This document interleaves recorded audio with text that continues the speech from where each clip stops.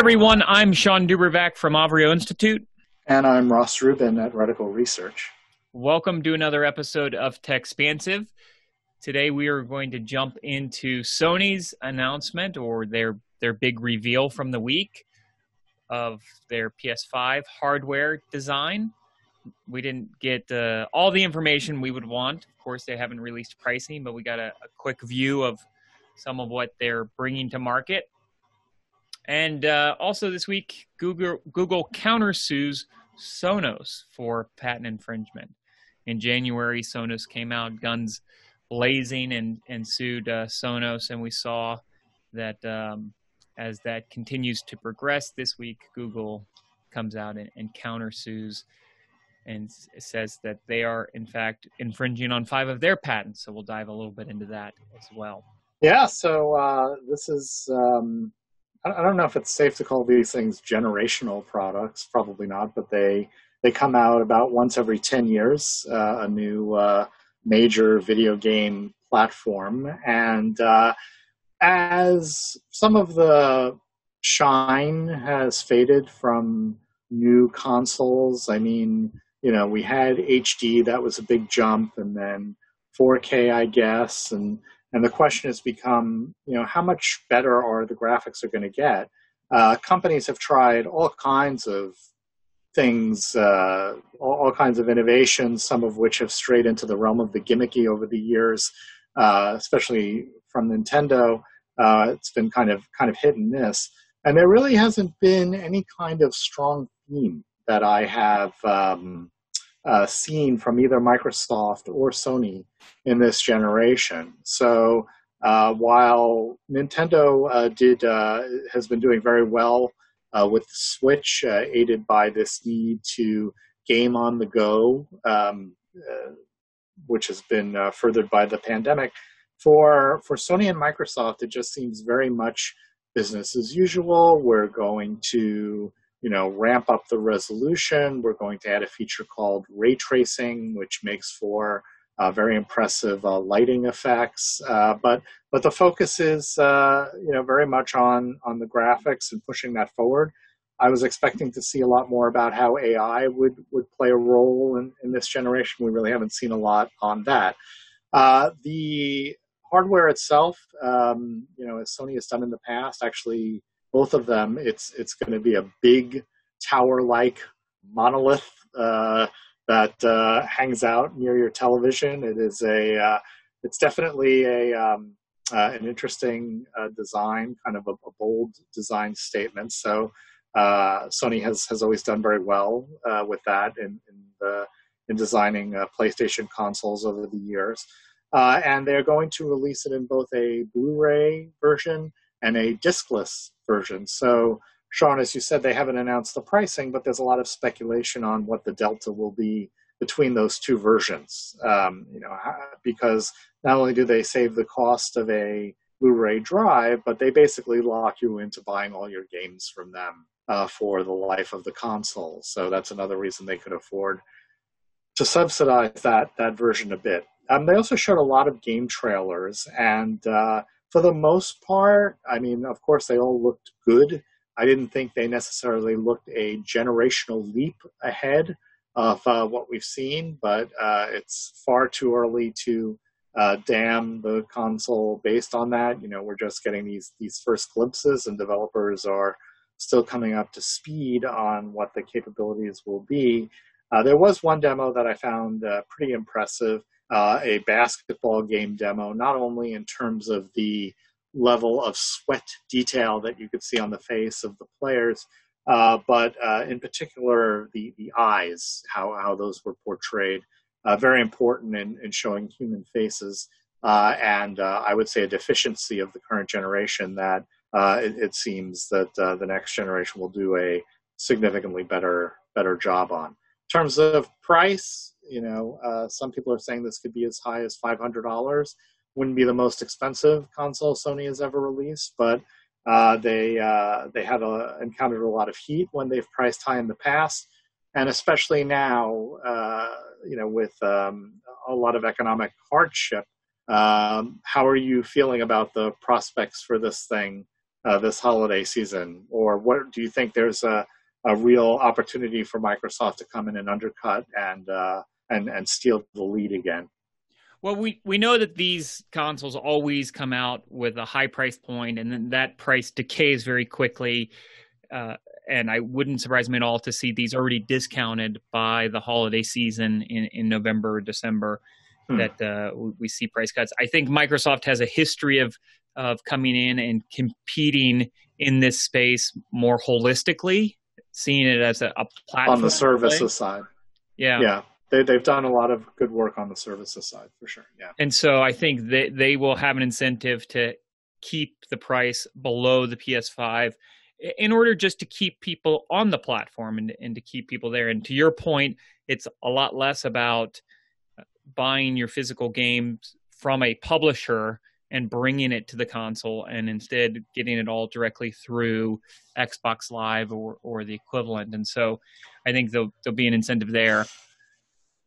I would have expected, like you, to see more around some of the nuances that really will incentivize you to buy the new device. Clearly, the graphics are amazing, but I feel like every time one of these comes out, every new launch is about the amazing graphics. Ray tracing. Yeah, those are the table stakes. Yeah, and ray tracing is phenomenal. I mean, when you see it in it is phenomenal. It does make for a very rich game experience, but not necessarily the games that people are playing. I look at my own kids, and they're playing Fortnite, and it's right. not a story about graphics. It's a story about community. And so you know, we're at a different place now. I think when they started down the road for the PS5, like you said, 10 years ago or 8 years ago, it was about graphics, but that's not the story now. It's about community. So I would have expected to see a lot more around that community play. You mentioned AI. I think that this is a natural place to really invest in VR and extended reality, mixed reality, whatever you want to call it. This is where this will end up initially in the home. This is the inroads to get VR in the home, is going to be in the game console. And I'm surprised that isn't part of the opening storyline. They did announce a bunch of accessories that are going to go with it. Dual lens HD cameras, 3D headphones, haptic feedback controllers. I think that's pretty cool. Every demo I've seen at CS with haptics is a pretty rich experience relative to just a dual shock type controller. I think I would expect more, and maybe more will come down the road. I'm just not sure that graphics will sell you to the next console, and that's really what these are betting on right now. I think two points. First, on your point regarding VR, Sony was early on in this point, or early on in terms of bringing VR to the console. They enjoyed relative success. I think for at least some point in time, maybe even now, they were the volume leader in terms of VR headsets. I'm sure in large part because they just made it so easy, right? That's the proposition of a console. Everything is easy. There's nothing to configure. You plug it in and it works. I tried a number of PlayStation VR titles. They were a lot of fun. But they haven't come out swinging on this one, and Microsoft never really countered them strongly. They talked about doing some stuff with Oculus, but nothing much ever came of it. So it will be interesting to see if they continue embracing that, or if they just leave it behind. The other variable I would say is on the streaming front, right? Microsoft has been, I would say, much more aggressive than Sony about the idea that you're going to be able to take these Xbox titles and essentially play them anywhere. So while Sony has certainly looked at emulation and virtualization and all these technologies and game streaming for the purpose of backward compatibility, they definitely have not gone as broadly as Microsoft. So that could be one reason why Microsoft looks at this console launch as being far beyond building support for Xbox and more about building support for games on a range of platforms driven by Azure. One of the many things that have changed since the last generation is Microsoft executive leadership, and sometimes I wonder why they even stay in this market. But I think part of the reason is because it's a strong proof of concept and proving ground for Azure, which is one of the company's highest priorities at this point. So. And this has always been an area that Microsoft has been interested in. They've always been interested in the consumer experience in the home, going back to the days of the Windows Media Center, which was you put it in a desktop and you run it as a set-top box, and the Xbox largely became that, and they eventually got rid of Windows Media Center, and now you run everything from your Xbox, except for we're now building that all directly into the TV. So if you look at LG and something like WebOS, you've got all your streaming features directly there. If you look at the games that are being played, I do think that over time you might see those move into that environment, and you might not need hardware to the same extent locally that you do today, or that you have in the past, and that's even arguably Google's vision. I think with Google Stadia, though that's been slow to pick up. I think, but the idea that you can kind of move across devices very easily, and actually that's a good point in terms of bridging Microsoft's streaming game efforts in the context of Stadia, which is that Google really doesn't. I mean, there are a lot of Android games, but Google really doesn't have much communication, much of a channel with high-end PC game developers, right? Which is what's on Stadia. Microsoft does. So the Xbox really allows them to provide an understood model in terms of getting these graphically rich products into the home, while allowing those developers to experiment with the riskier, newer model of game streaming. So my take, certainly a lot more to come on this, but I think that there will be pent-up demand this holiday season. I'm sure whenever these things are launched, during the holiday, there's always a crazy rush on them. The real test will come in 2021, or possibly holiday 2021. And by then, I think we should get a good sense of, which of them is poised to dominate this generation. Yeah, more to come. Certainly, we always hear rumors that Amazon will get into this space, so that will obviously change the world. They own Twitch, and many gamers today are using Twitch to stream live, or they're consuming streamers on Twitch. YouTube is integrated a lot there as well, and trying to get people there. So, I think you could see more there. It'll be interesting. Maybe there'll be a little bit of a bifurcation that happens in the game space. Actually, and also in terms of wild cards, a couple of video game pioneer brands will be back in the market this holiday season.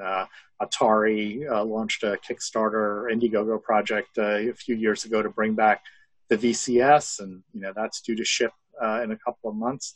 And in television, which was my go-to game console when I was a kid, Tommy Tallarico, who's a longtime video game executive, has brought on Jay Allard. Speaking of the Xbox, he was the father of the Xbox. And they're looking at doing something for $250, very family-friendly games that could have, some surprising level of, games under $10 each, all rated E for everyone, no, downloadable content like in the mobile space. Sure, of course, it's a wild card, but some interesting thinking there, and the timing could be right for it. Well, to your point, the pandemic has definitely changed the way we're spending our time. We're Yep. at home a lot more. We're looking for Yep. things to keep our kids occupied while we work to some extent, and then we're spending more time with our kids and doing more things with Yeah. them. And that often means trying to meet them where they're at. You meet your customer where they're at, and you meet your kids Right. where they're at, and that means Right. playing video games with them or something like that. That's the big sell. Trying Yeah. to get back to a time when families played games together. Yeah. So we shall see. Well, in other news, as we noted at the start of the program, Google countersues Sonos for patent infringement, saying that tech giant saying it must assert its intellectual property rights. I know that it's got to be a very difficult place for Sonos to be, constantly having its market narrowed because of everything that's happening in this space. You've got Amazon and Google both extending their assistant devices throughout the home, allowing music to be played on them, and then it's definitely not somebody I would want to be in a lawsuit against. Google has very deep pockets, and if it's an area that Google wants to fight for, then it will be a difficult area to defend, I'm sure. When we talked about this initially, there was arguments that they could have at the same time sued Amazon for infringement because Amazon's using very similar techniques, but you don't want to start a war on two fronts, and that would be a very difficult one. So they decided to try to leverage some dynamics there with Google. Ross, your add to some of the dynamics at play this week. I mean, look, it's certainly not surprising that Google countersued. That's what happens, right? In a lot of intellectual property cases, that's what the big hammer is in terms of dissuading companies from suing is the threat of the countersuit.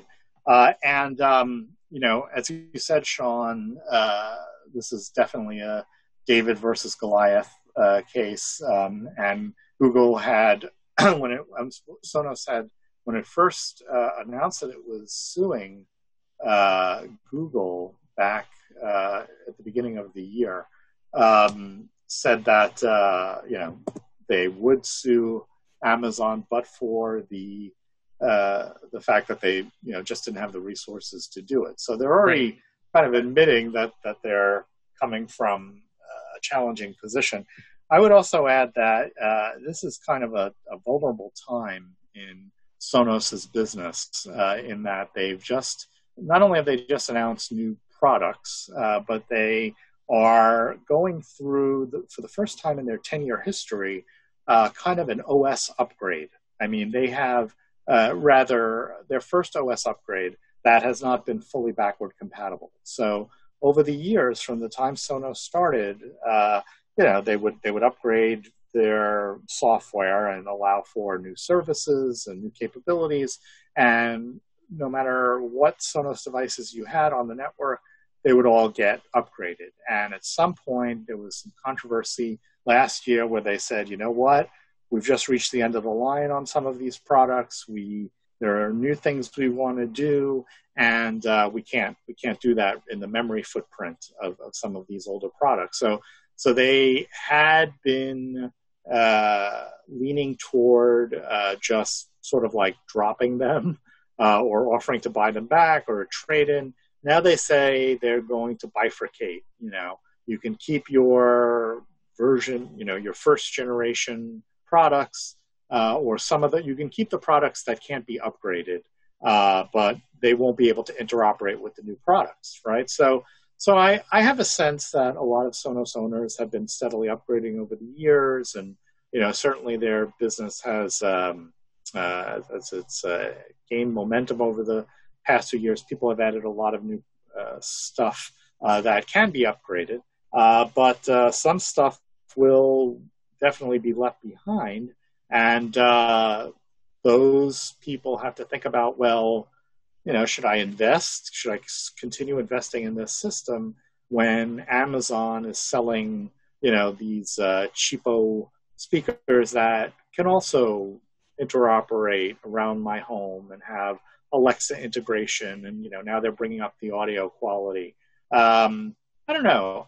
I think it's interesting that Sonos has always focused on audio reproduction quality, and they've always sort of publicly targeted kind of Bose as their competitor.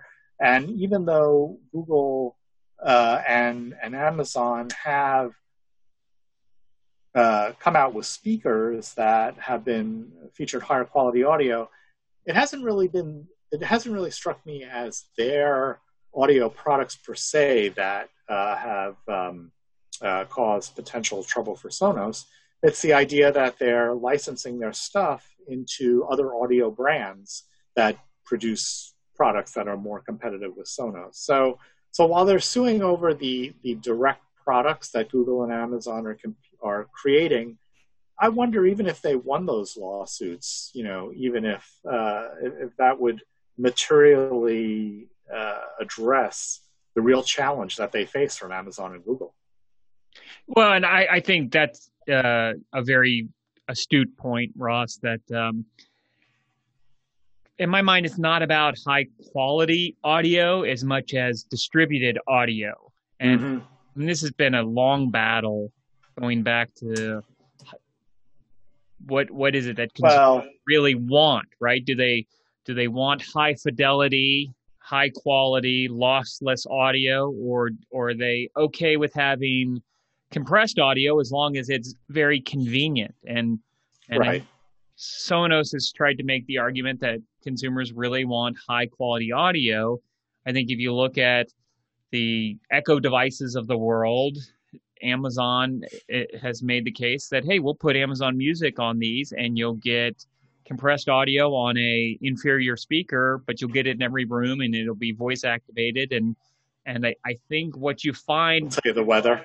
Yeah, you get the weather, you get some music, you get some news, but it does look like people are, I would say that the majority, the large majority, are often quite content with compressed audio in a convenient package as opposed to high quality lossless audio in an expensive package.